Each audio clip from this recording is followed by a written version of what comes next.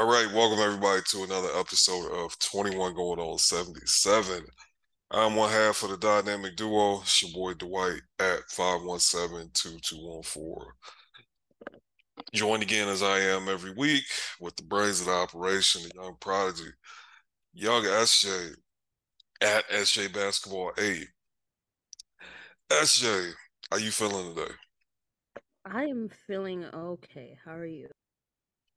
I'm tired. Not gonna lie to you. I had to coach. Like usually I'm the assistant coach where I just help out my son's basketball team, but the main coach didn't show up. So I had to coach fourth graders and kindergartners. I'm sorry, first graders and kindergartners. And you gotta run up and down the court with them at that age. So I wasn't anticipating that. I had to do it. And I'm tired because I had to do it this morning. But we got that dub. My son's got some buckets and we move. But I am tired from it. Yeah, I feel that. Yeah, yeah, yeah. Um, with that weather like up in New York City. It was pretty much a nice day today. It's kind of getting gloomier. All right. But the weather's not too bad. Okay. It was really cold this morning down here. I won't even say it was cold. It was cool and then it was windy and there was a little bit of rain. And yeah, like me and my family went out to eat, went to a breakfast spot after the game, and it was so packed we had to wait outside. I had to go put an extra layer of clothing on my sons. It was actually kind of cold for Texas towards the end of January. So that stunk. The weather it's looking nice now, but hopefully it's getting better. Um, off the weather report, young SJ took a little Twitter break midweek.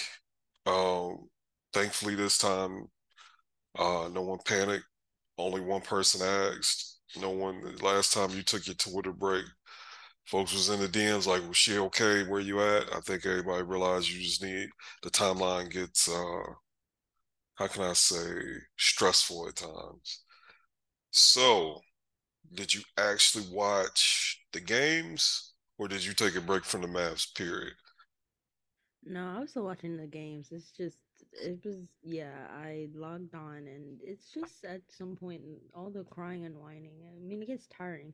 Yeah, And I realize I have autonomy to remove myself from all that. So I exercised that.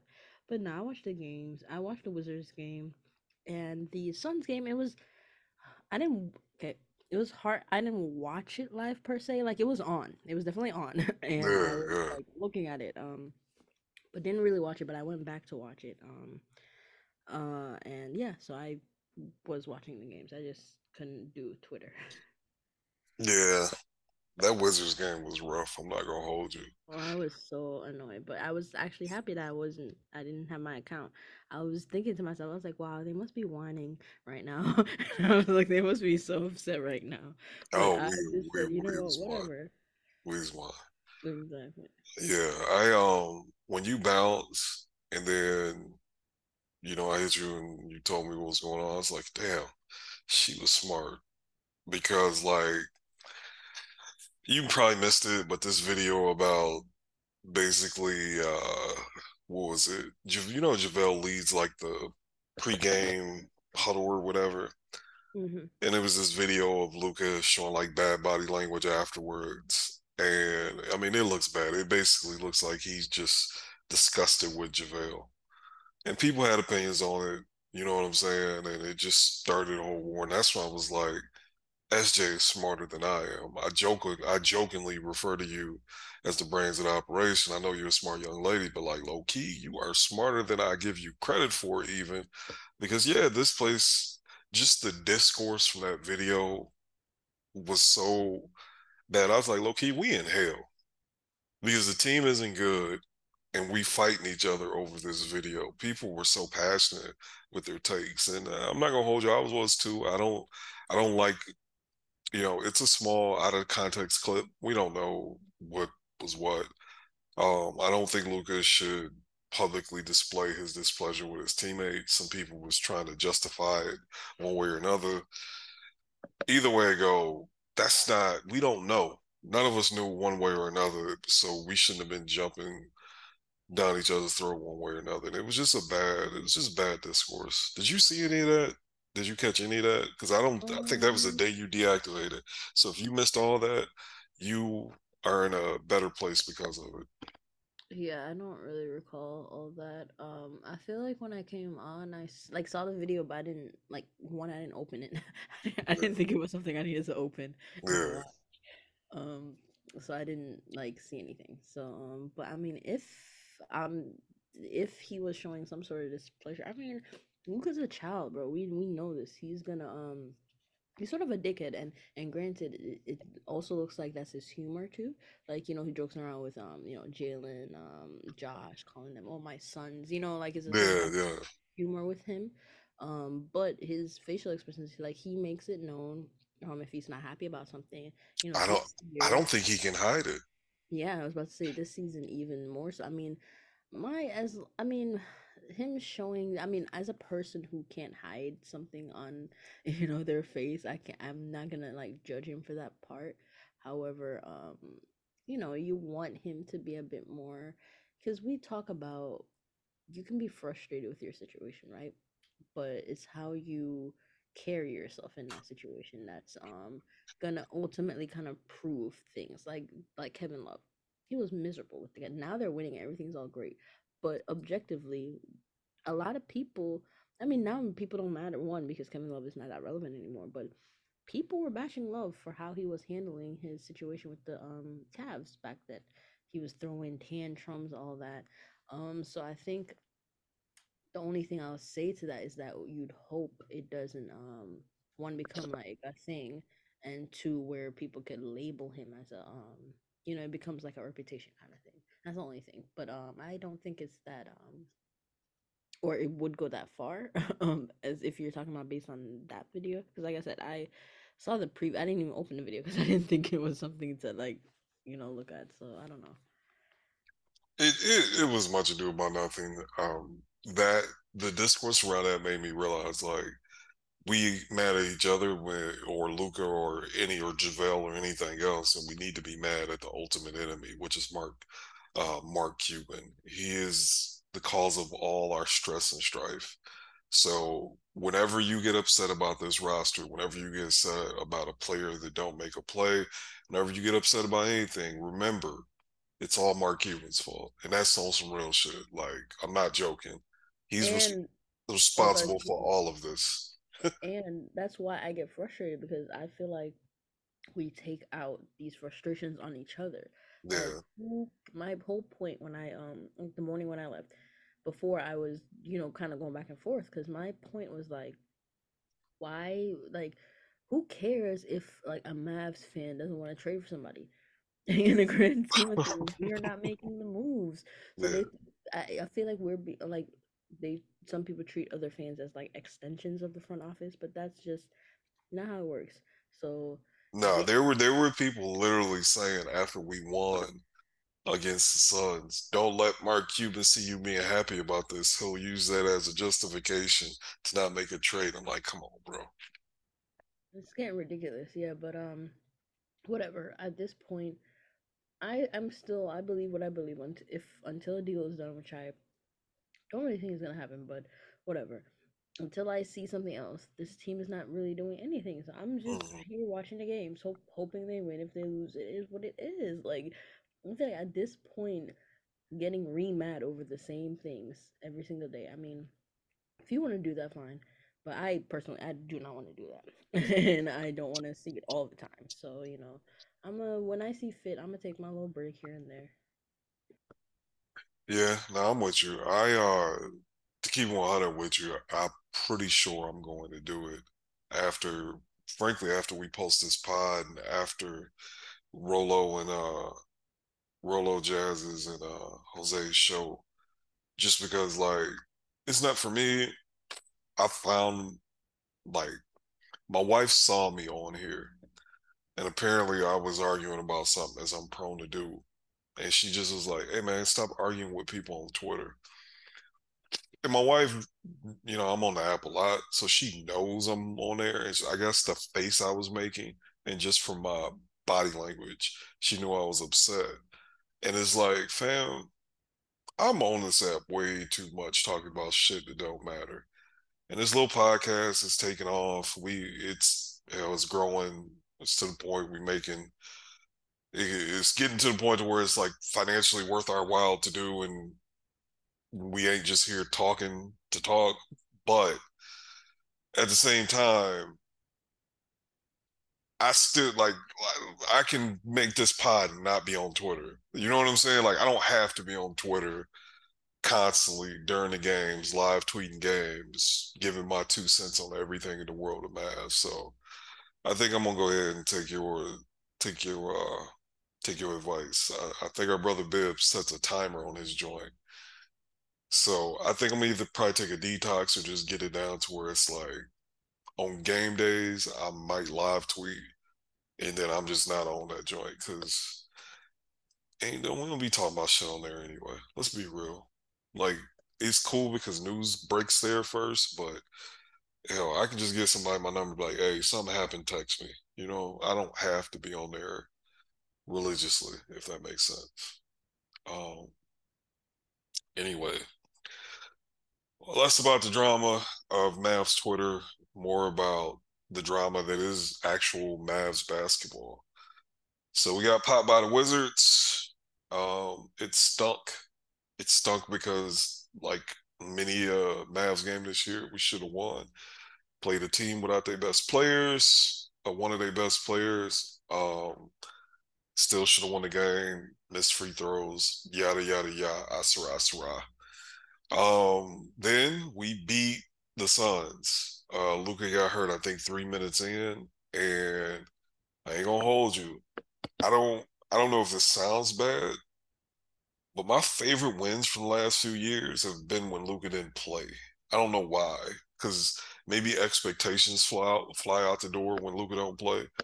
But the way the dude stepped up, the way Spencer stepped up, the way Dorian stepped up, hell, Dwight Powell, Tim here and there. I don't know why those games just make me feel better about the team than when Luka played and put a backpack on and carry us to the win. Um, like last year's, the reason I believe in last year's team so much, the reason why I didn't want to trade Dorian and Jalen at the trade deadline is because I saw those dudes be competent without Luka and lead the team to wins. Without Luka, like they basically had to do it for all of December, keep the team afloat. And we haven't seen that this year, so that's why I've been a little hesitant to like heap praise on the Christian Woods and Spencer Dinwiddie's of the world, but Spencer stepped up. What I wanted to ask you, am I crazy for feeling that way? Like, sometimes I've mentioned that on the timeline. People like, see, well, do you not like watching Luka? It's like I like watching Luka, but I don't know. When the boys pull it together and get dubs, to me that proves they competent and they can do more. Am I crazy?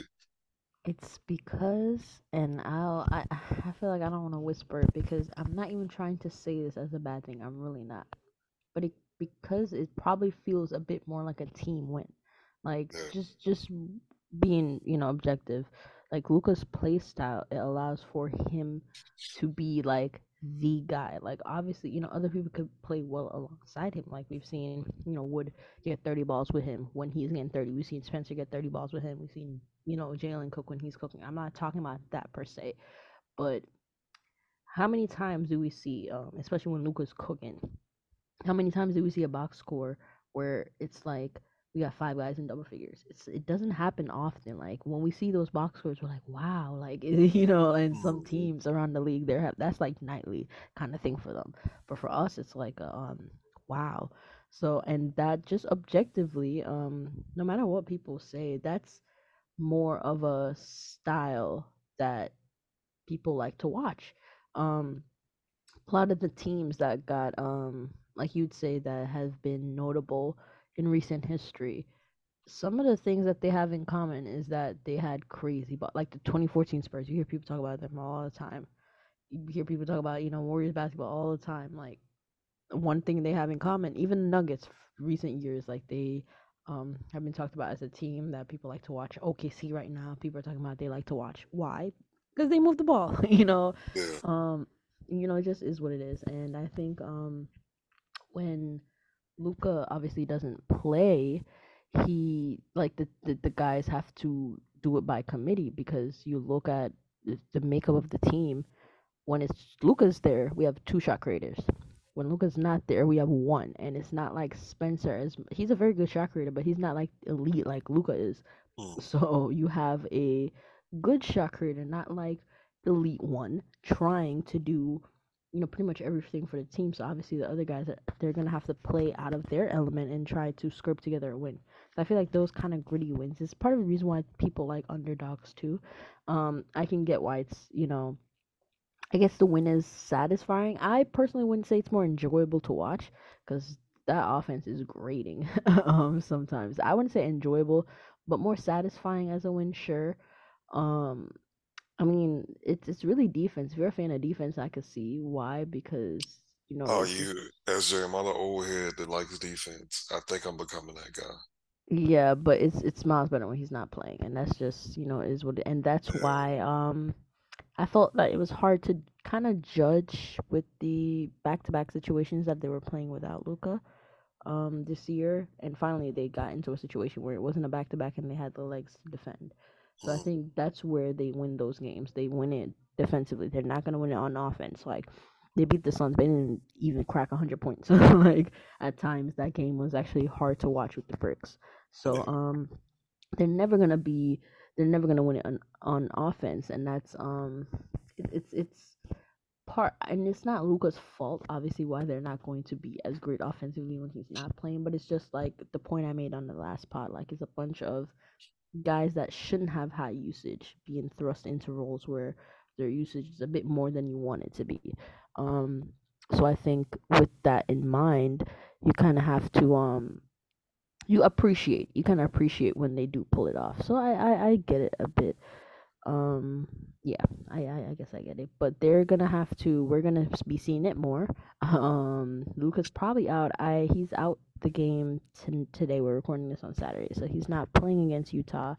Who we play next? Detroit? Is it Detroit? Yeah, it's the Pistons. I think he says I both. think he's gonna miss. Yeah, I think he's gonna miss that too, and then he'll come back after that. So they're gonna have to, try to win these next two games without him. And I mean, expectations are low. Some people don't expect him to win any of these games. Some Mm. people are, expecting them to win both still. Some people are hoping for a split, best case scenario, worst case scenario kind of thing. So, I mean, we'll just have to see what they do. I think, like I said, defensively, that's the end they're gonna have to win it on.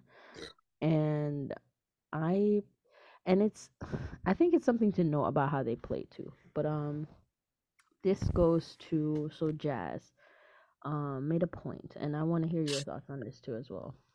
But she was noticing that some people, there's subsection of people. Obviously, there's some people with Luca being out. You're kind of gloom and doom, like, oh, we got lucky with the Suns. We're not gonna win any other games or whatever. And some people believe that this is not like a good thing, obviously, but like more of a blessing in disguise type of thing, where the guys can get their confidence, so that when Luca comes back, they'll take off, similar to last year. Hmm.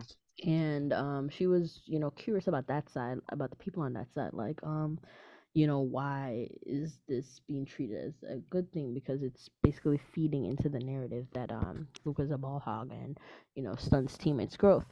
And I mean, I replied to that saying I don't think it has that topic has ever been discussed fairly, and I truly believe it hasn't, because there's merit to one the conversation. There's some people who believe it shouldn't even be a thing to be discussed, and I disagree. I think it's something to be talked about, but not to the extent where people are trying to make it like, oh, he's stunting people's growth. That I don't that is a bit extreme, and I don't think that's fair.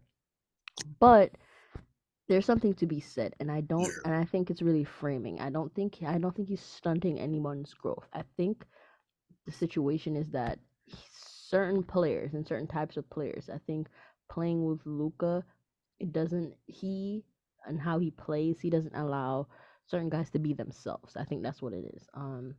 And when I say themselves, I mean you have to, and I don't want to say shrink yourself.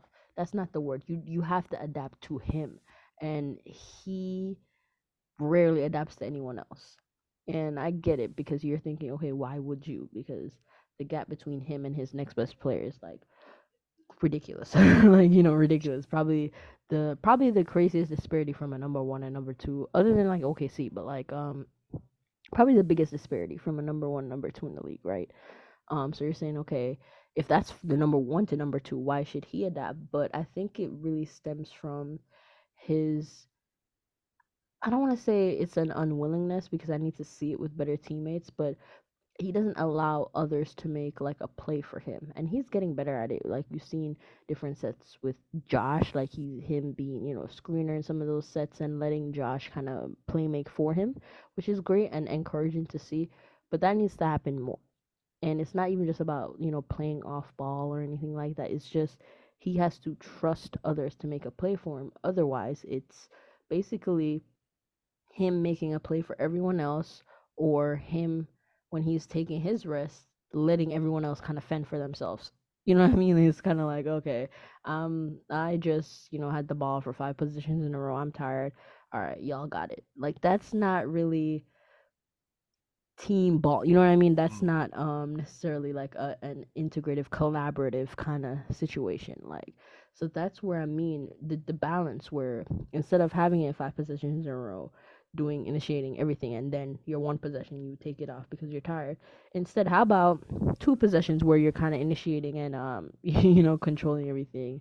The next 2 possessions, you're not really initiating, but you're involved. Maybe you screen for someone, and then even if you're not receiving, like you're not a direct I guess participant in that action, but you're still involved in the action somehow, like I said, screening for someone or something, and then you take a break in the corner for like the next one. You know what I mean? So that's that balance that I want him to find as he grows, and that's not going to happen immediately. And like I said, I need to see it with better teammates because it's not like he has a plethora of guys where they can just be doing offense and he can kind of be a bystander, because I've seen it on the court where he's maybe in the corner and they're trying to get something going and they just can't like do anything, and it's kind of like, Luca, help us please, like. And I get that. So I want to see him with more dynamic versatile players to kind of play off of. But right now I don't believe he's interested in doing that. And I think even if you're doing it with less talented players, it still makes people feel good. And there's a piece on Mavs Moneyball by, I don't want to butcher your name, Met, maybe Met, but wonderful writer,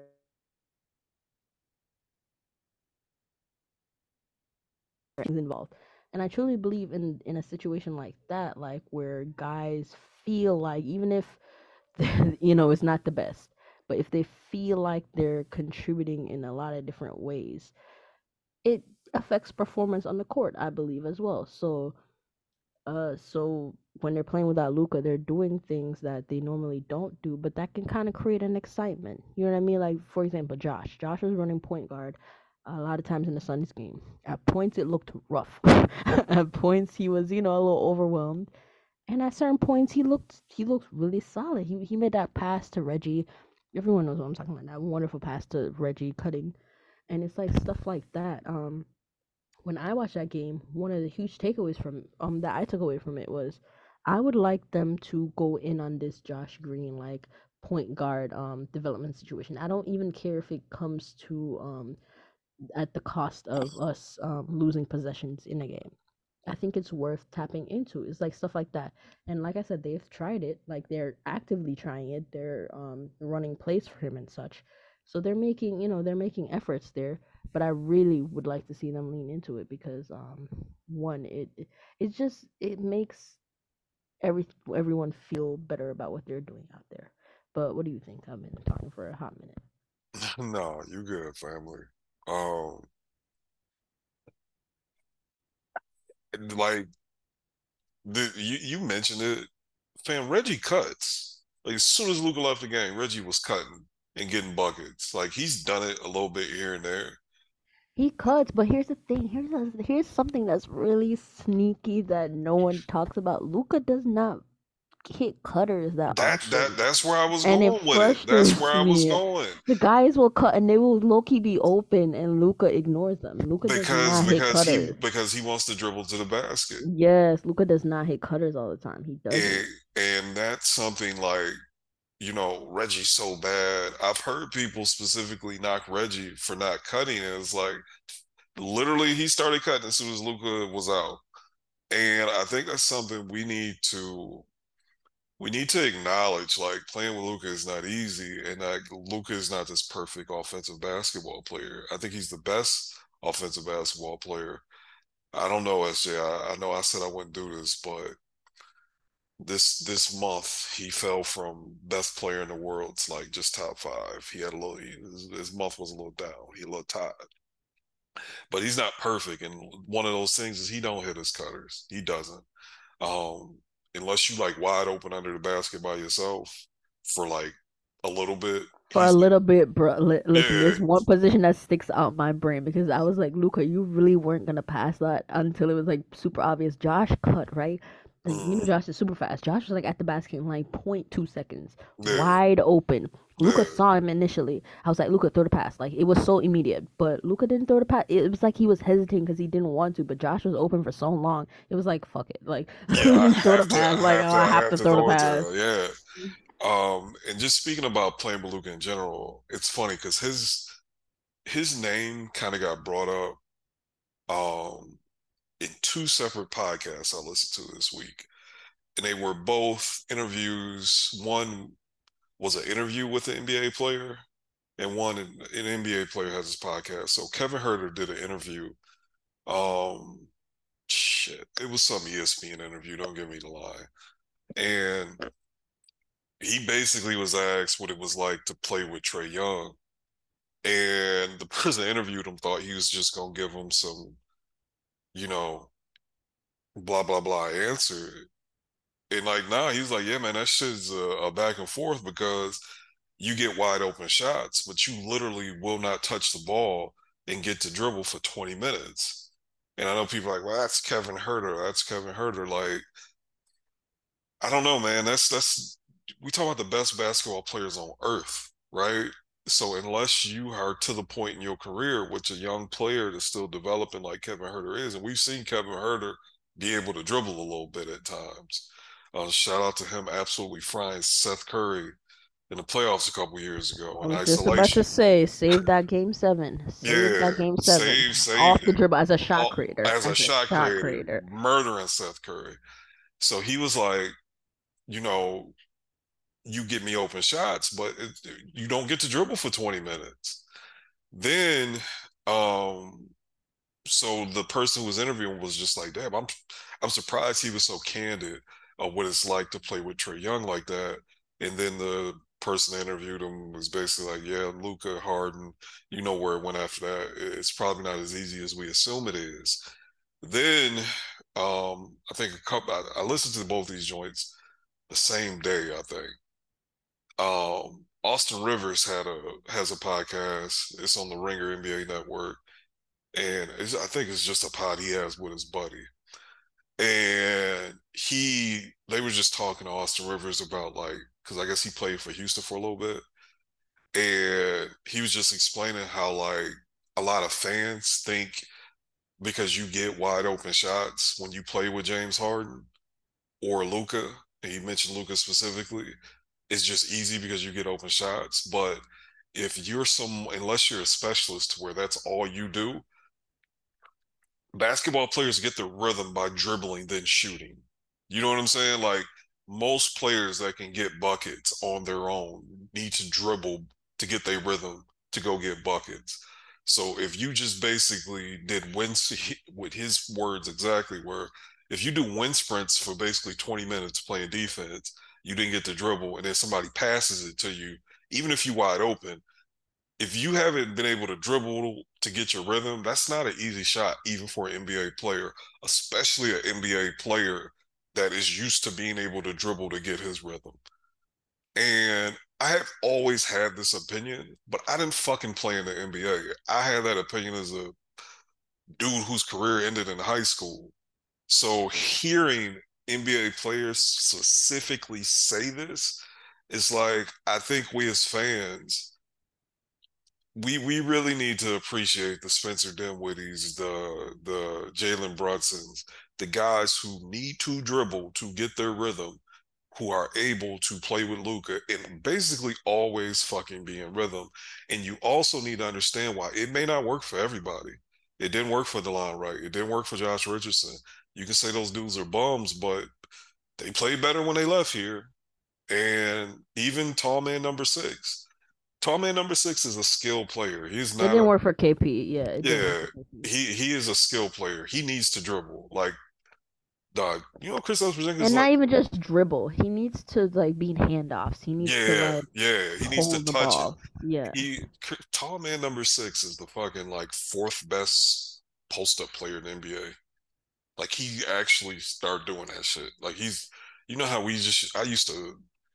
Oh God, why are we doing this shit again? Like apparently he's making that shit now, which is shout out to him. But the point I'm trying to get is when we start talking about players that want to play with Luka or don't want to play with Luka or would be effective, I don't think it's the guarantee that we as fans think. And this is literally hearing this out of NBA players' mouths now. Some people gonna hear this and be like, "Oh, you're talking about fucking Kevin Herter and Austin Rivers." Well, he better than anybody who's gonna listen to this, and he better than me. Them dudes better than me. They're better than you. I don't think any NBA players is listening to this. So I'm gonna listen to them before anybody on the internet or Twitter, respectfully. Um, that shit's not easy, and we need to be appreciative of the dudes. And when with the trade deadline coming up and the players we discuss, one of the reasons why I'm so pro Zach LaVine is because I've seen he does that now. Even though I know he got all his flaws and warts, he lets a dude dribble a lot, and when he gets it, he's ready to shoot, and he make them bitches for the most part. I look for players who have, I hate to say it, if you've played with Harden and been successful in that situation, or even Trae Young, I'm probably going to keep an eye on those guys because they know what that's like and they know how to stay productive in that situation. Um, who else was saying it? Oh, then the mismatch with Chris Vernon and KLC. They were no, it's what I'm sorry, I mixed it up. I got my pods mixed up. They were talking about how Embiid, when he plays with Harden, how Embiid wants to play with like the bigs that do like Clint Capella, where it's just like I throw it to you and you go dunk. And Embiid don't really want to do that shit. Like he like, bro, I'm on if I go dunk, I'm gonna have to jump through because it's two people sitting in my lap. I gotta dunk through two people. I'm gonna step on a dude's leg. Like, nah, I'm gonna shoot this pull up. I'm pretty wet with it. And how that takes James Harden. That's not the type of big James Harden is used to playing with. And I also think like when we talk about bigs to play with Luka, not saying Luka and Harden is exactly the same. I think that's They something. are in that regard. They are in Yeah, that. People, that's the thing why the comparison is just when people get so offended at it. I'm like, why are you so offended? Sure, they're not yeah, exactly similar. They're not. But they have parts of their game that's similar. It's yeah, not just the step back. It's stuff like that. Like lob bigs. Luca works the best with lob bigs, not the bigs that aren't really it's like as much as I like for example, Miles Turner, I think he's overrated, but I'm like, okay, fine. Miles Turner, if he were to come here, I don't think that's as seamless as a fit with Luca because Miles Turner's not really a lob big. He's not a well, lob type of big. hey, side note, I don't mean to cut you off, but I'm here, Dwight, listener of pods. I watched the interview he did, and well, I'm sorry, I watched the interview Tyrese did, and he was like, he had to yell at Miles to get him to roll. He finally started doing it, but like Miles Turner flat out didn't roll to the basket hard, like until this year. And it's He basically never and did. basically in his career. And like Tyrese was explaining how he was like, "What the fuck you doing, bro? Roll to the basket." Anyway, please continue. Yeah, but that's the thing. I think they're similar in that in where that's why I kind of I go back and forth between okay, do we just need a low usage type of rim runner big who could defend instead of looking and obviously rebound instead of trying to get this slam dunk kind of big that's so skilled. You know what I mean? Because one, Mm-hmm. they're starting to be expensive. That's one, and two is Mm-hmm. they're hard to find, and three, them and Luca, we don't know how well they work. You know what I mean? Mm-hmm. So I think in that aspect, like I said, and it kind of goes to it says a lot with Luca with his play style, which, like I said, his playmaking probably his biggest strength. But one thing about his playmaking, ooh, they fighting. I'm sorry, I'm watching the Nuggets Philly game live, Well, and they in the huddle scrapping. The Philly huddles and George's Niang, he's scrapping with somebody in the huddle. oh, it's a team fighting the team. Yeah, yeah, the Sa- Philly bench. It's gone I now. mean, Sorry. oh, okay. Hold on. Let me log in here. Yeah, log in. They might be talking about it on Twitter, but what was I Oh saying? I'm shit. sorry. Oh shit.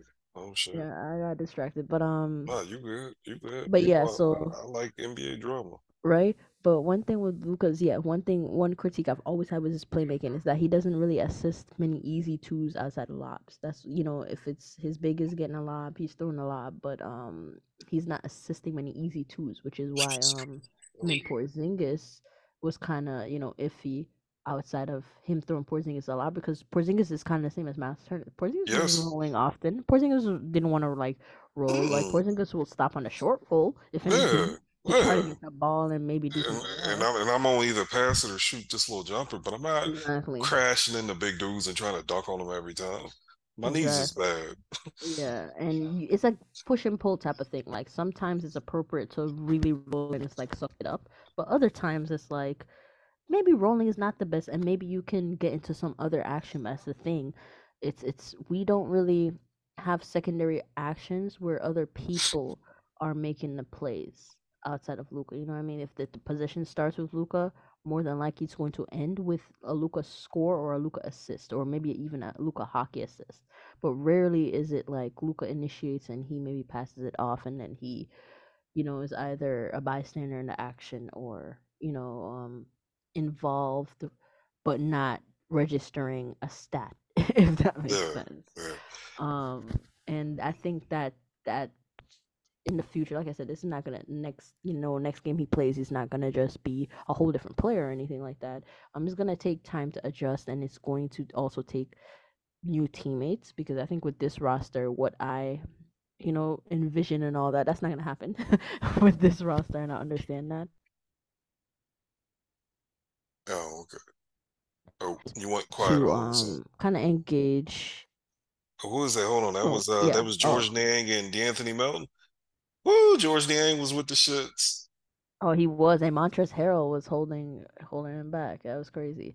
But Oh, okay. yeah, I just think yeah, I think there's it like in this whole conversation playing with Luca. I think, yeah, the point that we think about playing with Luca, which could be so easy, and It's like you said, not. it's easy for certain types of players. Like I think like a Buddy Hield would love that. Love it. Love it.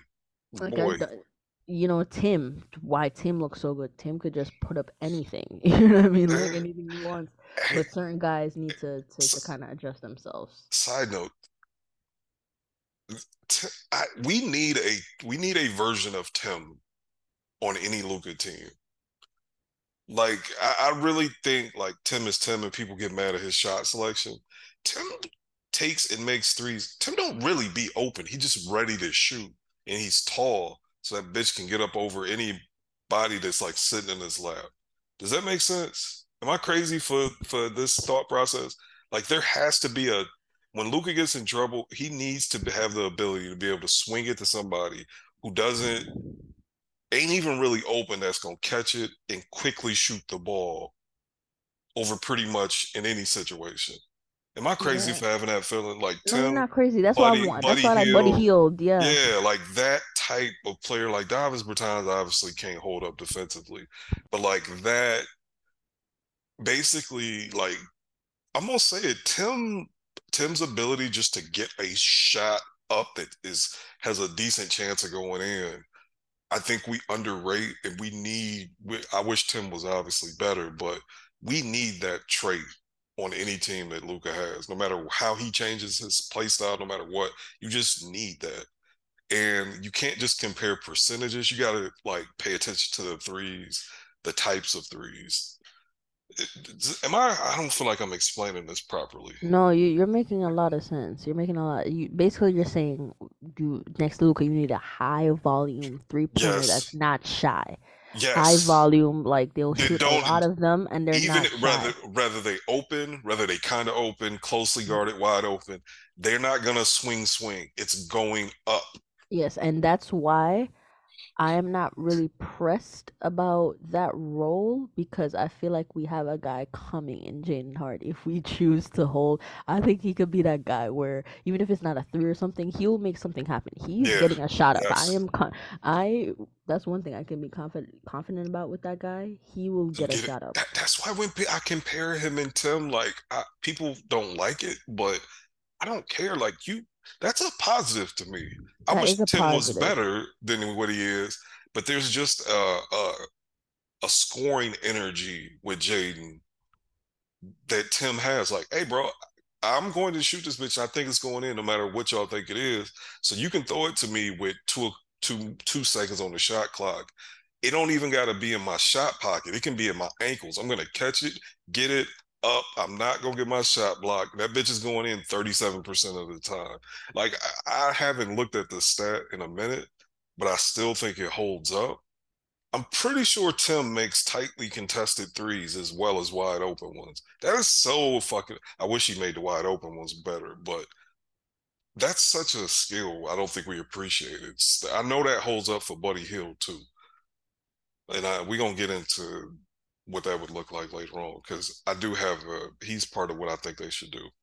Um, I want Buddy Hield and Miles Turner so bad, and like I said, I'm not even a huge Miles Turner fan, and I think him and Luca is as a fit they could work, but it couldn't also not work. So I'm like, but just off of, would like not to say they do those moves and they're like going to the finals or anything.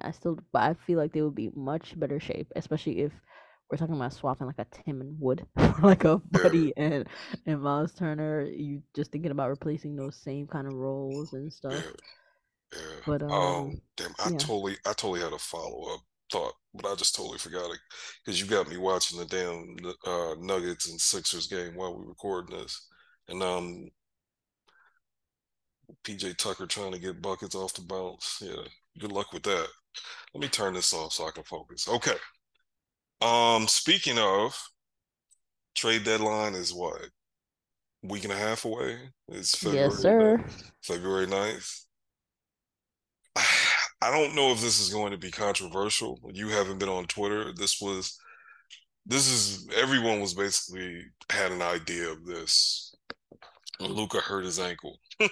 Like every boy, you know how many tank memes and gifs hit the timeline when Luca hurt his ankle? Like, boy, the tank was out there. The tank, it was the tank. It was no limit soldier tanks everywhere. And so what we about to do now, we're gonna discuss what we think is gonna happen and what we would do if we were Mark Cuban. I'm to the point now, knowing some of the stuff I know now, that I'm not even gonna refer to Nico no more. I'm gonna say Mark Cuban because he's the GM, he's the de facto GM, right? So if I was Cuban and I know I'm broke, right? So the thing is, anything we talk about with the team, we have to keep in mind that it has to be like salary neutral. Like we can make some moves if we can send out some players that don't cost more than the players we got to where the salary is going to stay even or go down. Those are options. If we take an on salary, throw it out the window. Just I don't think that's going to be a thing. I think dog, unless we are like the KD Warriors, I don't ever think Mark Cuban will pay a heavy tax bill. You would literally have to get like Shea Gilgeous-Alexander and fucking Giannis before he would pay what the Warriors pay, all on the Mavericks with Luca before he would commit to that. I truly believe that. I don't think he's going to pay a big tax team for a team that even has a shot. It has to be like the prohibitive betting favorite all stars, although 3-4 all star type situation. So, with that being said, what I think the Mavs are going to do is nothing. Well, let me take that back. Let me take that back. Let me not tell that lie. They'll make a very small transaction that will result in a player that is not guaranteed to play in the playoffs. I do believe that. It'll be something like when they whatever that move they did where they just swapped expirings.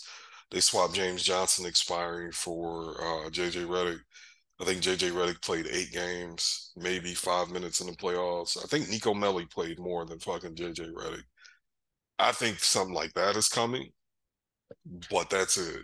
Um, just looking at it, maybe it's something like maybe that Reggie Bullock for Cam Reddish happens. I don't even know who would send picks. I don't know who would send second round picks in that. I really don't. I think it'd probably be New York. Maybe you get some type of lightly protected asset. I could see that happening. But I also don't know about that because I think Jason Kidd wants people who can guard, bro. I do. I just don't see them trading, even though Reggie hasn't guarded this year. You know how defensive reputation goes with coaches. Shit, Reggie tries. He's generally in the right place. Dudes is just getting by him off the bounce right now. So I don't even know if Jason Kidd will do that, but if something happens, what I think is going to happen is going to be very small for a player that is not guaranteed to crack the playoff rotation. What I would do if I was Mark Cuban, um, SJ, before I get into it, what do we know about this trade deadline? What do we know about this trade market? We know it's inflated, correct? Yep. It's inflated. Guys who are role players, guys who are uh, not quote unquote stars, are getting first round draft pick demanded. The trade market is cooked. So to me, I would zig when everybody is at. SJ, I would sell everybody. I would sell Spencer Dinwiddie. His value will never be higher than what it is right now. Spencer Dinwiddie is 29. He turns 30 in like a couple months. He's a free agent the summer of 2024. They play with everybody else's money. I don't see them not playing with his money. I think it's 50-50 at best if he's coming back. I think it's 50-50 at best if they should want to pay 31-year-old Spencer Dinwiddie with 2 torn ACLs, who's a bad defender, big money long term in the first place. So how do you if just avoid that situation, trade him right now.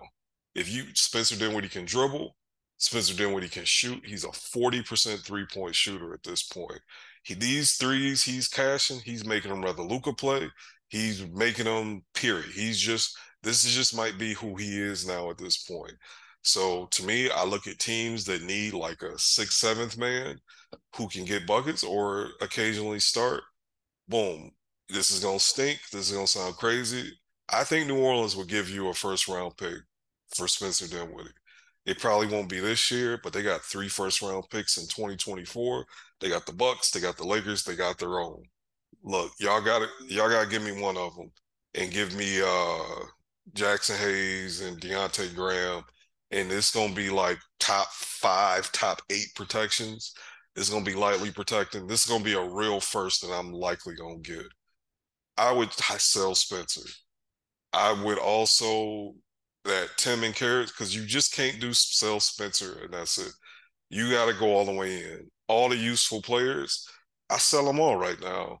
Let me be clear. All the useful players that are going to be 30 or are already 30 that do not have long-term contracts, they go, Reggie, you gone. We doing the boom, we sending you to New York. You can go ahead and get in a playoff rotation. You know Tibbs is gonna play him. Y'all got to give me Cam Reddish, maybe Isaiah Hartenstein, but I'm not even selfish. I take Jericho Sims. I just take 2 seconds. Boom, I'm selling Spencer. I'm selling Reggie. I'm getting these dudes off the books, and I'm getting draft capital. And I don't even care about if the 30-minute, 30 game what is it audition for Cam Reddish go left like it has everywhere else. Fuck it. I wish you best of luck in your future endeavors, Cam Reddish. Just do the trade, get something, get an asset, get 30 minutes of audition with Cam Reddish and get some seconds or get another young player that might be able to play. That Tim for Carry swap, boom. You can't keep listen to what I'm saying. You can't do one of these deals. You have to do all of them or don't do shit. Because you got to either go all in. You got to explain to Luka, we're going all in to get you some real help, and the team is going to take a step back these last 30 games. You can't half-ass. You can't just trade Spencer, get the first round pick, and then have because we're not going to stink bad enough, and then Luka gonna be looking like this first round pick better turn into somebody better than Spencer. I just saw Spencer hitting big shots in game 7. So you gotta go all the way in. So everything I just described, I go Tim for carry straight up. I trade Spencer for Deontay Graham and Jackson Hayes in a first. I trade you know what? I'm gonna be specific. I trade Cam Reddish for quick trade Reggie for Cam Reddish and a single second round pick. That gives me an extra first round pick. It gives me about, I don't know, I ain't perfect with the math. That gives me about $35 million of cap space this summer. And I got an extra first round pick. I got an extra second round pick. I got 35, $40 million in cap space. There's some other shit they can do. And then for the rest of the season, I just play Josh. I play Luka. Um, Jaden Hardy, boom, you get to play. Cam Reddish. I got Dwight, Dorian. Dorian makes the cut. He gets to stay. Unless somebody blow me away, I don't think Dorian is all, I know it's one game, but Dorian looked like he can play again. So he get to stay, he make the cut. And I just play them dudes because to be honest, I don't know how big of a difference it's gonna make one way or another for this season with everything I just said. It would stink. Um, but that's what I would do, and I would go into the summer with like cap space and money. And you notice who I didn't say I was trading, and that's Christian Wood. I go ahead ride it out with him, bro. I don't think Christian Wood is that great. I don't think he's the difference maker people make him out to be, but I think he's useful. I think he's a solid placeholder player. And you go ahead, ride it out with him. Say, hey, we got these 20 M's for you for about 2, 3 years. If you want it, you want it. If you don't, I wish you your best. I wish you the best of luck because with him breaking his thumb, I don't think he has trade value. I would rather ride it out and see if he want to be here in the summer than take the little bullshit you're gonna give for him here in the at the trade deadline. Like I literally think right now his value with him expiring and just with who he is as a player, you get like some seconds or like a young player a team is giving up on. And I would rather ride it out and just see if I could sign him in the summer. I know this sounds crazy. I know this is the exact opposite of what I wanted to do last year. And the reason why this is the exact opposite of what I wanted to do last year is because Spencer is not Jalen Brunson from a contract perspective. Jalen was an expiring contract. No one was giving you a lot of shit for a dude that could walk for nothing. Spencer is on I don't know. Would you say he's underpaid or overpaid right now, or properly paid? Um, I think he's just right, but compared to the market, he's probably a little bit underpaid. Yeah. So any team that's traded him, you got him for the playoffs this year. You got a full year of player control at 20 million next year. So you can re-sign him. I think like this is gonna sound bad, but I've almost given up on us being a real team. So I started looking at places where, damn, the Hornets really could use Spencer right now. They need somebody other than CJ who can dribble. They do. They need somebody other than CJ who can dribble even when BI and Zion get back. Oh, you mean the Pelicans? Oh, you said you Did I old. say You the old. Hornets? You said the Hornets. Oh, You old. Jesus. Yeah, I'm old. Jesus Christ. Anyway, you know what I meant. They actually need Spencer Dinwiddie. He could be like they need vets. They need to trade for a vet who can dribble and can do some shit. And I would like to see him do that. I would like to see You know what? They could keep their picks. Give me Dyson Daniels. not see I brought this up on the timeline. Somebody else jumped in there and said like, fam, they're not doing that. That's a lottery pick. What's I know. good? I know. I know. I know. Every time, whether it's a rumor or idea, somebody on the timeline goes and puts some extra asset into it that makes it unrealistic. when that who was it? The Reggie Bullock Cam Reddish swap. Folks start putting extra players in, and I'm like, fam, like let's just take some seconds. I don't think I'm doing it straight up, but let's just take some seconds or whatever. I don't even know if you can trade Reggie for Cam straight up. I don't even know if that money works. They gotta You throw us. can, but that's why I need something else, and I don't just want seconds. You could buy seconds, and I like that's why it's not just enough for me in that straight up swap. Uh, Jazz. I'm a Jazz. Wow, that's Uh, crazy. I know, right? SJ, you can buy seconds. You can buy seconds, but is Mark Cuban gonna buy seconds? Well, I mean, we did, we just did. So I mean, No, here's they the thing. traded them. They didn't buy them. They traded them. Oh They yeah, you're traded right. You're someone right. else for You're the right. You're future. right. You're They right. did not buy those. You're right. You're right. He You're right. is broke. Let's not. We got to keep the money neutral. Got to keep the I know cash what you're flow saying, flowing. but here's the thing. Here's why your idea sounds great, but the money is why that is just never happening. Do you think they're giving up a shot at playoff revenue? Come on, They they're still going. not They gonna about have it to do that, anyway. bro. They gonna have it anyway, bro. Christian Wood, Dorian Finney-Smith, Luca, Josh Green, and oh, damn it, I forgot to say this. Hey, What does that bench look like after you sell all those guys? my fault, my fault. Hey, Derrick Rose is on that Cam Reddish for Reggie trade. My fault. My fault. I actually wrote this down yesterday, but I left it in my work backpack. Yeah, we getting Derrick Rose with that Reggie Bullock trade. My fault. So Derrick Rose is the bench guard. And we just pick in whichever one of if it's gonna be who we got. Fucking man, we starting Jane Hardy.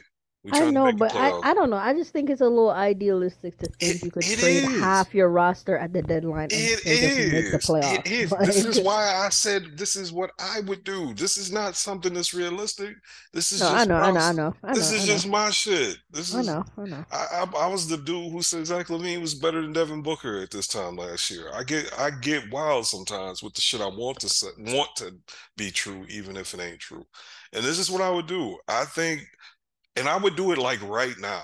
I would do it right now. I would hit the market with those players before everybody else sell. Like who the person who strikes first gets the best value. And I would do it. I wouldn't even like I would just I would like sneak and do it. I wouldn't like uh take a long time. I would literally call all 29 teams and be like, hey, what you want Spencer? Here's the price. You got it? Cool. Now, with that being said, if I don't get my price, I wouldn't do it. I wouldn't sell these players just to sell them. So if I don't get these price points that I want, I just ride it out and just see where we go. Because we still got some shit we can do in the summer. But I believe you could get that shit. With the way these rumors is going and the shit that people is asking for, if you sold all these dudes, you could get like you could basically trade fucking Spencer Dinwiddie, Reggie, and uh who else did I trade? Is that it? Oh, Tim.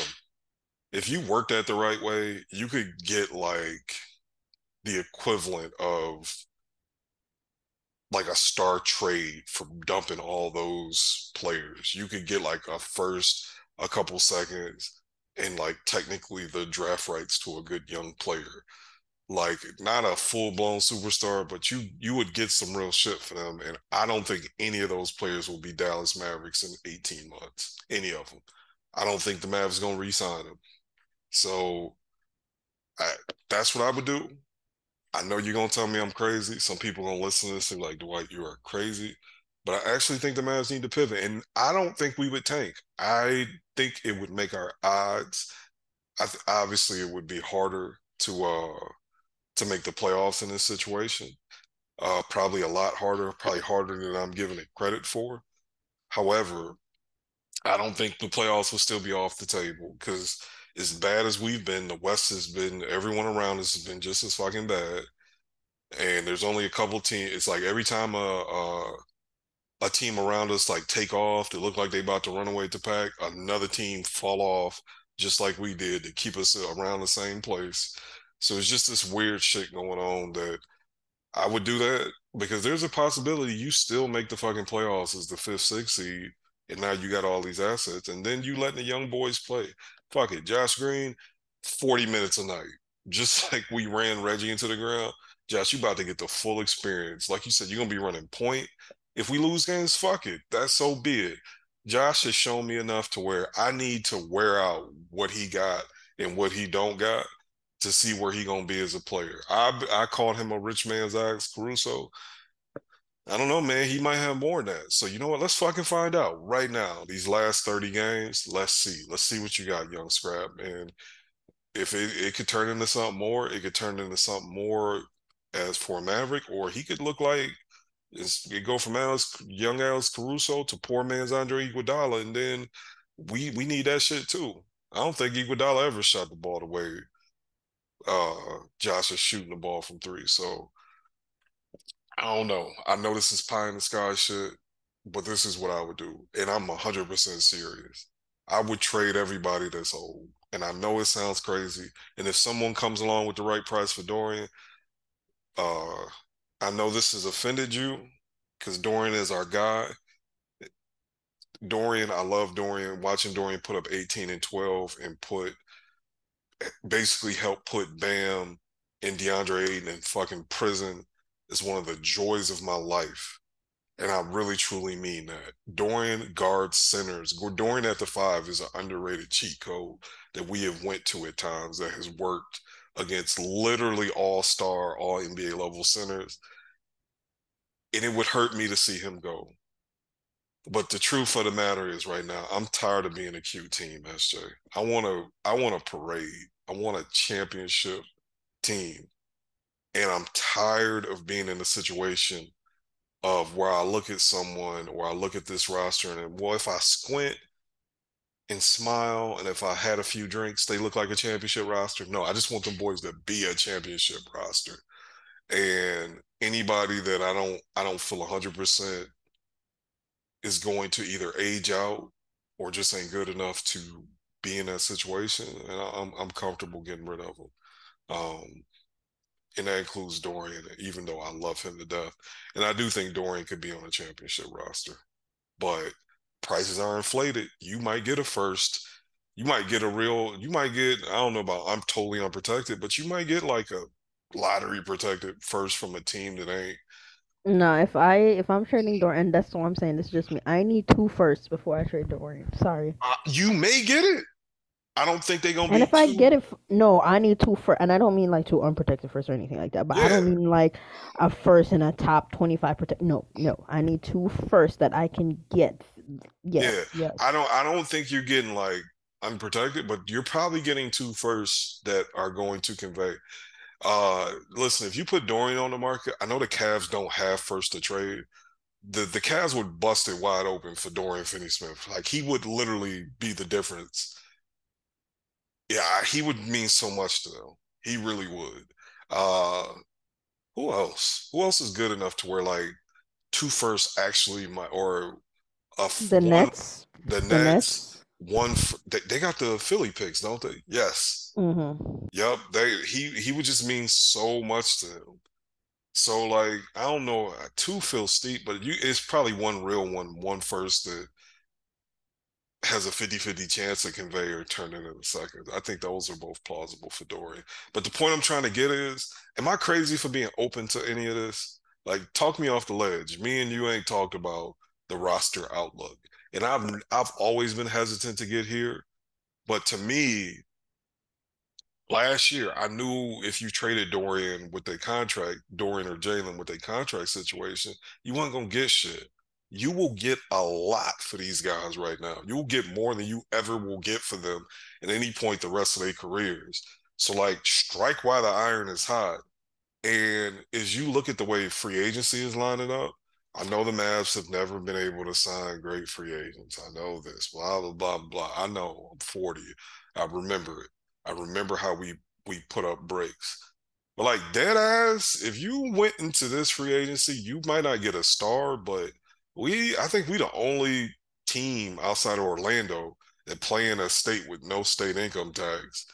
Cause like Kyle Kuzma going back, Tall Man is going back, Like we literally could probably get Miles Turner dead ass because I don't think he's. I actually don't think that's gonna happen in Indiana. Um, I think if he stays in Indiana, I think what the holdup is he wants that fucking max. You can't pay Deion. You can't sign DeAndre Ayton to an offer sheet for 30 million and try to give me 25 when I watch him play basketball. And I feel like that's what this holdup is. That's how he feel. We can argue whether DeAndre Ayton is better than Miles Turner or not, but I know Miles Turner. I guarantee he think he better than DeAndre Ayton. All right, I just talked for like a long time. Oh Tell me no, why no, I'm no, no. tell me why I'm crazy. I mean, you're not crazy. Like I said, in a perfect world, that's like that sounds like a great thing to do. You get all these extra picks. You got some players that you could take a flyer on. You get extra money. Like yeah, and then you still have your young core and Luca. Of course, that sounds great. Yeah. Um, but I don't know. I guess I'll be that annoying person. I'll take on that. So I will be the martyr here. I will let people be mad at me. So I'll take the realistic route. um, and I mean, if you're saying you want a championship earlier in this pod, you said that you don't think Cuban will ever spend. So, sorry to break it to you, buddy, but if you don't think Cuban will ever spend, that also means we won't win the championship because you got to spend to win that. And even with the Warriors, how they paid a crazy bill, they're still paying a crazy bill. They got lucky, which is why that dynasty was able to one last as long as it has, and they were able to accomplish so much. They got lucky that Steph was making pennies when he won MVP, bro. Steph was making nothing because of his ankle situations. If Steph got a proper max deal like right after his rookie contract, things could have been different for the Warriors. Let's just say, KD certainly wouldn't have gone there. Even with the cap spike, KD wouldn't have been able to go there, and things history is history. We don't know what would have happened. So I think money is a sour point here because we've seen them make decisions in the past because of money, and it gets rationalized as, oh well, we're not going to win anyway, so it doesn't matter. But these things matter because it shows habits and like patterns and stuff like that. So you can't you have to kind of keep an eye on that. And with us for this trade deadline, I'm still on this. I've been here, but I'm still team small trade. I feel like just doing something little can help. But at this point, with what we're a week and a half away, we've heard nothing. Like, and it's not even just us. Like, you hear all these deals, but we're really not hearing anything. So I don't think there'll be anything big. So I think for the most part, like unless I need to be shocked, I need to see something. But for the most part, I feel like these teams are gonna be these teams. So you're gonna have to, if you're really like if you're comfortable not doing anything, you gotta be confident that you can figure this out. And as it stands with us, are you confident that Wood is going to recover well and be playing at the level he was before, or even get better? Because it's not like he was perfect before. Do you think some of your shooters. So you think Reggie, him starting to pick it up, is it going to stick? Do you think Dorian will really start to pick it up? Do you think Tim will I get more traded I consistent? traded Reggie. No, no, no. I'm not talking about Oh, your. I'm just talking about in general. Like, I got you. I got you. yeah, for the Mavs, if they're thinking, I like see if what you're they're saying. keeping their team, Got you. Got like, you. Got you. they got to be comfortable with these things because you're keeping your team, and you're keeping your team. That means you still believe that you guys can do something. You could turn it around, and you're still pushing for the playoffs. Um, So I just don't think they'll let like whatever they do at the deadline, they're not letting go of that playoff money. I'm just especially when you have Luca selling out there. You think I'm hammering it in because it's as much as he's a broke boy. He needs his dollars. He needs his dollars. Like there's no way they're going to like if they don't make. And here's the thing, they can really not make it even with this team. Like they could be in a plane and they could really get knocked out. Like that's really a possibility here. But that scenario would be out of their control kind. I mean, obviously they would lose the game, so yeah, but out of their control in the sense that it wasn't something that the front office did. You know what I mean? So I don't think they would let go of the opportunity to make the playoffs. So that's just out of the way. And with that being said, I think this flexibility thing. I think this is the new buzzword for the Mavs like front office and such. Like we've been hearing it for a little bit now. And last year when we made the deals we made, it was like yeah, flexibility, flexibility. And in the summer they made their moves, because of flexibility. And now you're hearing that like you said, you don't think they're taking on salary. I don't think so either because of flexibility. And I don't in the picks thing. That's why I don't think they're trading any picks. So if that's why like some of the like I do a Miles Turner like Buddy Hield swap for like Tim Wood, and I put a first in there, like some protected first. I know there's a way we can trade. I know we can trade a first without like tying things up, but you have to do it with certain types of protections. I'm not a cap expert, but I know there's some way you can do that. You can, if the Mavs really wanted to, they could trade 25, 27, and 29. The problem is the They'd way have to take the protections off this no, one, right? no, you don't even have to do that. The problem is to trade 25, like especially with how bad we are, like there's a chance we don't convey our pick. Like us getting a pick is not off the table right now. So if you trade 25 or your first available pick that should be the 2025 pick, the other team, like they teams won't know when the hell they picks is coming, the picks they traded for. So there's a Mm. decent chance that 25 turns into 26. So that's going to lower the value in comparison to a team that's just giving you a 2025 first. Does that make sense? Yeah, yeah, I see what you're So saying. legally, you could technically still do it, but us trading a 2025 pick is going to hit different than another team that can just give a pretty much guaranteed 2025 first, if that makes any sense. Yeah, that makes sense. But my point is that I would do it for a deal like that. Especially if we're having plans to re-sign Miles Turner, like that has to be, Yeah. kind of a given here. Um, but I don't know. I just feel like they're not gonna trade first, and I'm okay with that. I actually believe that's the right thing to do, not trade any firsts. So, but there's things you could do. I mean, we're short on seconds, but we still have some available. If that's something you want to do, we have some. Not that I mean, right now it's tricky because in the off season, I was saying, oh, that Dwight expiring package with maybe a Frank could get us something, but now we need Dwight because Woods hurt, so that's Yeah. we're not even playing JaVale, so like Dwight is kind of like we can't really just, especially if we're not getting like a center back that we were planning to play. I don't think you can just trade Dwight like that, as much as people want to hate him, but it's just they're in a just such a weird spot, and we say this all the time. Like there's just such in a weird spot where they're stuck, and we've always acknowledged that they're stuck.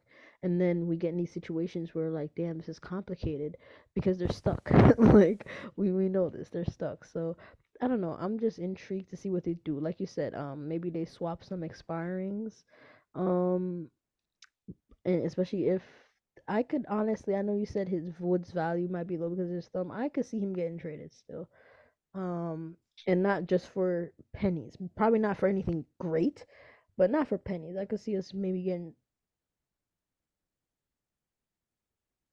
Hopefully you went out.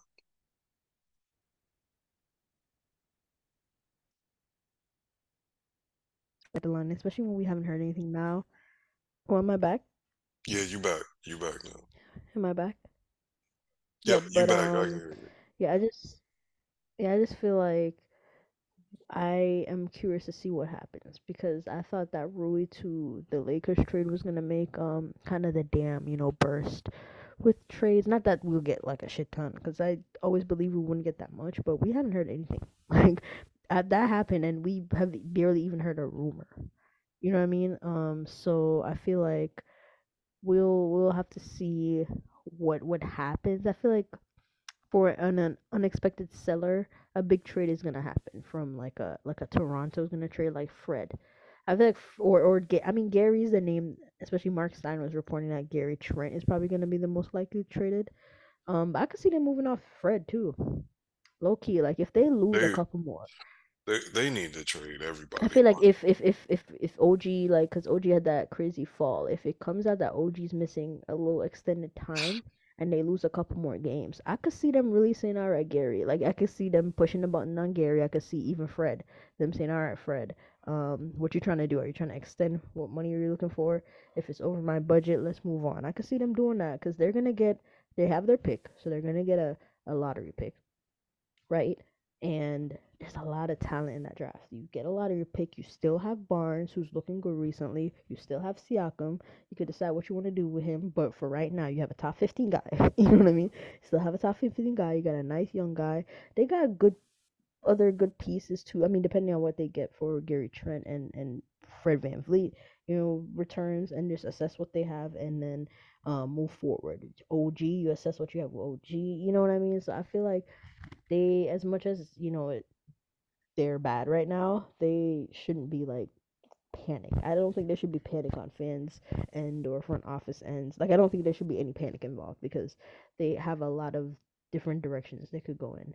Um, so yeah, I just feel like it's them. They need to do something. I feel like they're not that they're holding up the market because I don't think that's what's happening, but I feel like we need that one unexpected trade to happen that wakes everything up. You know what I mean? Yeah, no, I'm right there with you.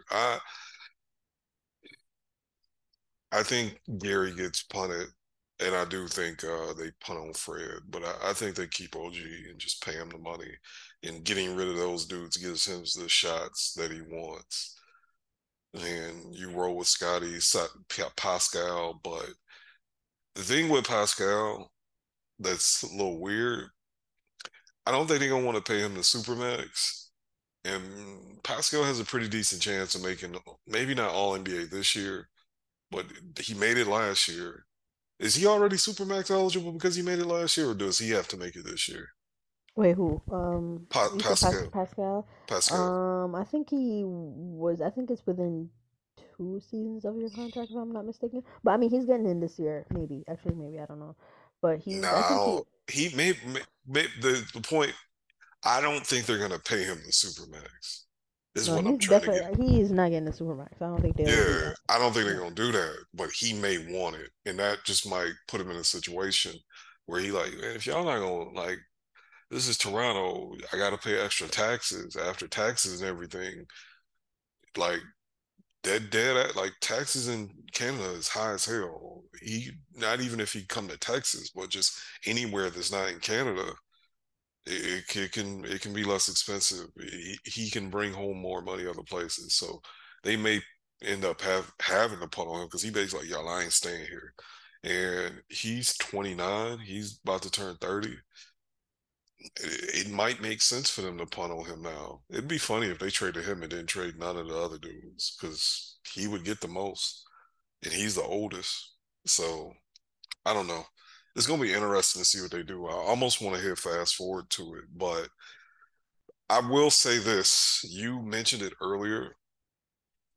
The one quote unquote star player or closest to a star player that because of their contract situation and just rumors, I would not be shocked if Miles Turner comes to Dallas in the next week and a half. That will not shock me. That will not blow me away. And I would give them a first and matching salary. I don't think I'm giving them Jaden or Josh. Actually, low key, I'm not part of the Josh believers like that, but Josh is kind of off the table unless I'm getting a star because he's already a good role player this young. Exactly. See, So, welcome. Because you was trying to trade him for Goran Dragic, and I had to put my foot well, he down. wasn't playing. Can I I see know, it? but Can I see still, he it? was young. This is why I didn't want it because Man, it's a lot of y'all be doing that with these young players, and half of them never turn out to be shit. you're right, but I feel like he had more tangible. Like Josh's is not splashy. For him, you have to really, even when he was bad, you had to kind of look for it, like where he No, could no, really no. contribute. I hear No, you. not saying that you didn't do that, but I'm just saying like his was just it was hard. Granted, I What was was at a the what point. was the what was the theoretical trade? I forget. It wasn't just Josh for Goran. It was what was it? Oh, it was Josh and Dwight for Yeah, I think it was Josh and Dwight for we were getting Goran. something else, wasn't we? No, I think we were just getting Gordon. Now, Josh and Dwight didn't make it. Gordon was making like $20 million. I don't know. I Anyway, don't know. Whatever. Yeah, yeah, not important. But yeah, but I mean, regardless, I agree with you. Yeah, I think he should be off the table. Like I said, he's there. He's a good role player right now. yeah. Ticks the boxes. Putting up good stats, all that. And by good stats, I mean like let's be reasonable here. I know it's not anything crazy, but like efficiency wise, this guy is. I know advanced analytics probably love him. This guy is efficient. Like how Mm. many near perfect games has he had? Granted, not on crazy volume, but he's not missing. I like that though. Even though you're not taking a lot, when you are taking them, you're not missing. So that's you I have no problem with that. You know what I mean? You take 3 shots, yeah, shoot more. But if you make two of them, I can't complain too much. No, I mean the thing is, he only takes threes and layups, and he's pretty good at both. So efficiency, people gonna love him. And this is one thing. Whenever dudes is like hyper efficient, I always say that always raises my eyebrow to like, if you're hyper efficient off small usage, we can ramp that up, and that's it's not maybe gonna that hyper efficiency ain't gonna hold up, but I there's a lot more meat on the bone. Does that make sense? Yep, yep. That's why I was so high on Jalen. I was just about to say that Jalen's same thing. efficiency never wavered, like Yeah, barely wavered. And even when you gave him more, of course it goes down a little bit, but it's still like up there.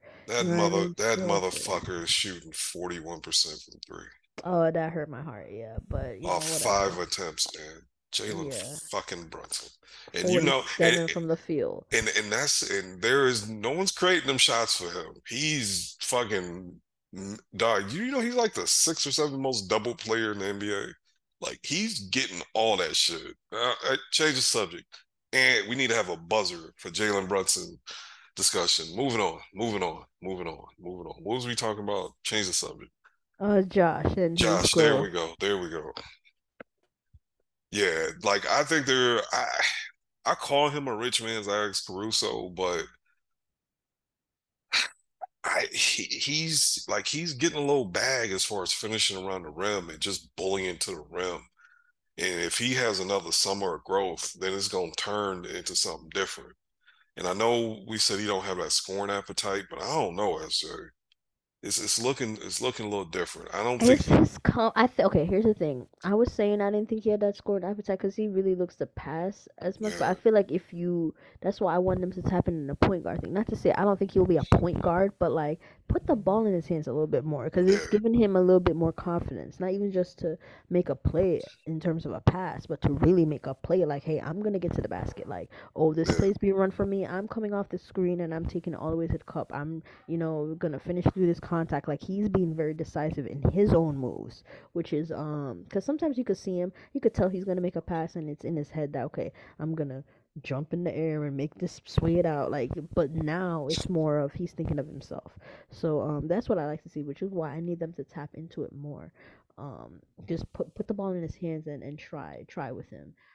Because if his scoring appetite and him creating offense for himself goes up, that passing that's already pretty advanced for what he is as a player, it's gonna even go up. Like your scoring and passing goes It, hand in it, hand. if Josh gets to 15 points a game, boy, 14. I ain't even going 15. 14, 7, and 7. I Like, think that's fam, OD though. and you look at what he's good at and what Luka isn't good at, and it's just like now there's no overlap. He doesn't have to mute anything he got going on for Luka to get his shit off, and vice versa. That and I don't know if it's Buddy averaged 7.6 points a game. Like, even in the games where he played big minutes, it ain't like he going off for 20s, dropping 20s and 30 balls here. Like low key, is Jane Hardy's career high already higher than Josh's? I think it is. Yeah, that's what I'm saying. It's already higher than Josh's. So like Like, he's not gonna. That's why I think he's not gonna be like a scorer type. I yeah, said he could get to yeah. 10. Josh's 15 career is. Josh's career high is 23. And Yeah, I he's don't been think in the he'll. league 3 years. Jaden Yeah, I beat don't that think he'll shit. average Like, 15. Yeah, maybe I have to see. I don't know about 15, but I said he could get to double figure. So like a 10 points per 10, 11, like how Dorian is like a like hovers around, or not this season, but But Dorian used to hover around 10, 11. yeah, but that's the thing. I feel like Dorian, I think averaged like 11 or 11 point something last year or some shit. Josh already has more of a bag than Dorian, and he still can do all those bullshit, dirty work. I don't want to say bullshit, but like the dirty work points that Dorian be stealing with offensive rebounds. Yeah. Like Josh can kind of get that too, and I feel like he already has a little more bag off the bounce. So I don't know. I feel like Josh could get to. We'll go 13. We'll go 13 points. There we 13. go. All right. We'll All go right. We'll 13. see. I Yeah. mean, yeah, I mean he definitely could, but like I said, I just have to see that scoring appetite, because he's also fine with that, because Dorian gets a lot of open threes, but Josh is also fine like with not touching the ball, you know what I mean, and doing all the hustle things, and Dorian is too, but Mm. that's why I don't see him like, to me, guys that average like double digits, like if they don't touch the ball for a while, if they get the ball, they're barreling like to the rim to get free throws or something, like, you know what I mean, like they're Yeah. trying to, but Josh is okay with like, he'll, you know, like he's okay if he's not like touching the ball, he's like, okay, I'll do other things. So that's why you often, you were saying, "Damn, Josh, why don't you shoot more?" He was preoccupied with literally like hustling or trying to get a steal or something. Like, so that's why I'm just monitoring how he approaches his own offense, because I think I mean I I believe we have a player. I think that's obvious, but Oh I think he yeah. could He be could play. yeah, a really good fit like next to Luke. Like I feel like in a perfect world right now, one huge flaw which limits his minutes. Why people when people complain about his minutes, one, Josh fouls a lot. He fouls Mm. a lot. He fouls Yeah, a lot. yeah, and not only does he foul a lot, like, hey y'all, Josh play. Josh was playing like damn near 30 minutes a night, pretty much before he got hurt. He's now going to play that much. Like, y'all, it's he play, he play, he play. He just don't start. It's okay. Exactly, exactly. So, and I mean, I feel like for right now, ooh, MB just cooked Jokic. That was crazy. Wow, he just fried him. Oh, Jokic trying to fry him back. Oh, this is getting entertaining. But yeah, I feel like I like Josh. We should keep him, and he'll fit right next to Luca when he, gets a little more Yeah. seasoning. Yeah, I went from trying to pack him up and send him to Canada to where I'm literally trading everybody but him, Luca, and like, and I'll be honest, I'll probably trade Jaden Hardy for the right deal. But like after this, if you let me be Mark Cuban, everybody will be going but him and Luca. Literally everybody. Just what the market is, he's worth more than us than he is to another. He's worth more to us than another team. So he stays. Same thing for Jaden Hardy. So like literally, those would be the only three people. And that's not even saying these dudes are some stars. Jaden Hardy may never be a good player for all we know, but we got to figure that out. And that's just where I'm at, man. I don't want to be cute no more. That's why I do want to address this topic because this came up on the timeline. And I shouldn't be having this conversation with you because I think you are like the Christian Wood hater. I think that's your brand. We have a couple brands that we're known for, and you being anti-Christian Wood is one of them. But I just don't think he mattered like that. I don't think he stinks. I don't think he's a bad player. I don't think he's some bum. I think he's an upper middle class version of Bobby Portis, a guy who, he could play, he could start on an okay team, but if you're trying to be real, he can't start. Like you trying to be a championship team, his strengths don't overcome his weaknesses as far as especially if he's gonna play with Luca. So I want to extend Christian Wood. I do because everything I'm saying, the ticket not gonna be that high, and we gotta field a team. Like he's not such a bad player to where we should just give him away for some bullshit. He's he ain't Reggie Bullock here. You know what I'm saying? Like Christian Wood matters. He just don't matter that much to a championship team. And I'm tired of arguing with people that think he is because he just don't. Like that's just not a skill set.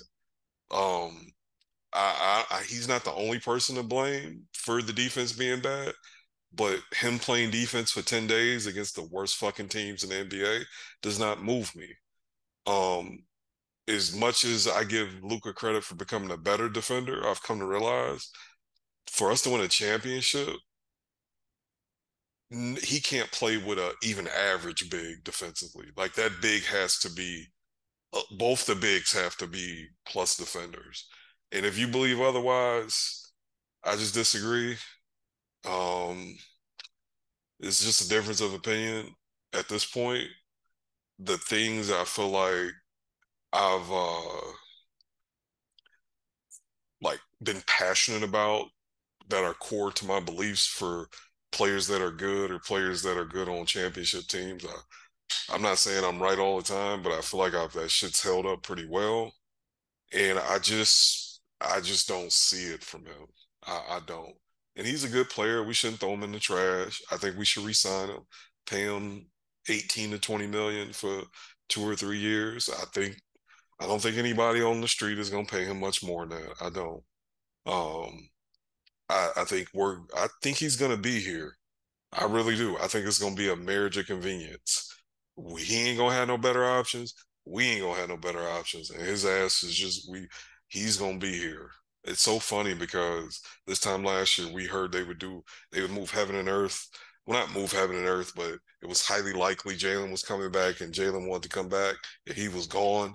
He's gone. He putting up buckets for the Knicks. And we've basically heard the exact opposite for Christian Wood. His stuff with his agent, he's flat out said he want to start. And I just think we gonna be stuck with him. And he gonna be stuck with us if he wants to start and make money and not play for one of the worst. I don't even know if what bad team is paying him. They know you brought this up. You were right. You've been right on Christian Wood a lot here, but I still think he should have been starting this whole year. I'm going to disagree with you on that, and I still think the best version of this team has him in the starting lineup. But I just look at like, dog, the defense ain't all his fault, but all the best defensive performances this year, he either didn't play or only played 20 or less minutes. Like every single one of them. The only one where he actually played minutes was when we beat the shit out of Memphis when they had played like 50 million games in a row. If you look at the games where we gave up the most points, he started. You know what I'm saying? And some of these games, Dorian, Maxey, and all of those dudes played. So I think he presents so many roster building problems uh, that I'm just not comfortable uh, putting him on the sacred calves list. And I understand why people like him because this fan base, offensive centers who can't play defense, has this fucking fan base in a headlock. And I get it, especially if they put up numbers because everyone hates Dwight Powell and the Mavs haven't had a championship caliber center in 11 years. Shit, no, you have 12 years now. Well, like, man, your bigs got a guard, bro, and not get some block shots here and there. Fucking block shots does not necessarily equal defense per se. Like you got to be able to do other shit. Low key, he was starting to get to the point to where he was getting out of position, chasing block shots, and all that productivity and rim protection happened against the worst teams in the NBA. Fucking a. So I just don't want to hear that shit. If he proved me wrong, so be it. I'll change my opinion. But I know what I've seen. I know what he's been. I do think he's gotten better, but he went from one of the worst in the NBA to still bad. And I just don't care who really disagrees with me because I know what my eyes saw. And in light of recent events, when my eyes tell me something, I'm not going to argue. I'm not going to change my mind. We're just going to agree to disagree. What do you think? I mean, I feel like everybody knows how I feel about him, so I'm not even gonna waste my time. Like, yeah. Um, Ditto. Move yeah, I on. don't Moving believe. Yeah, on. move on. He's not a long term piece here, so that's just how I feel.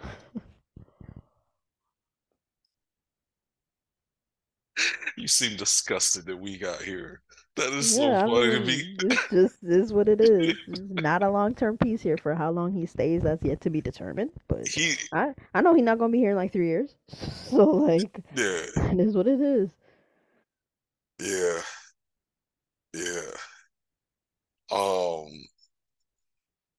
yeah, I'm right there with you. Like, what's funny is like, I think he's gonna be here out of necessity.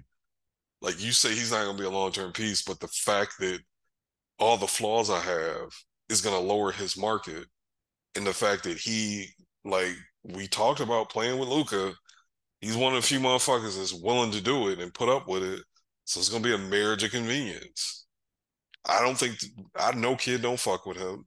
We know that, but Luca do, and it is what it is. I think he's gonna be here, SJ. I think he's gonna be here in 2 years. I don't know about three. Well, I have to see that.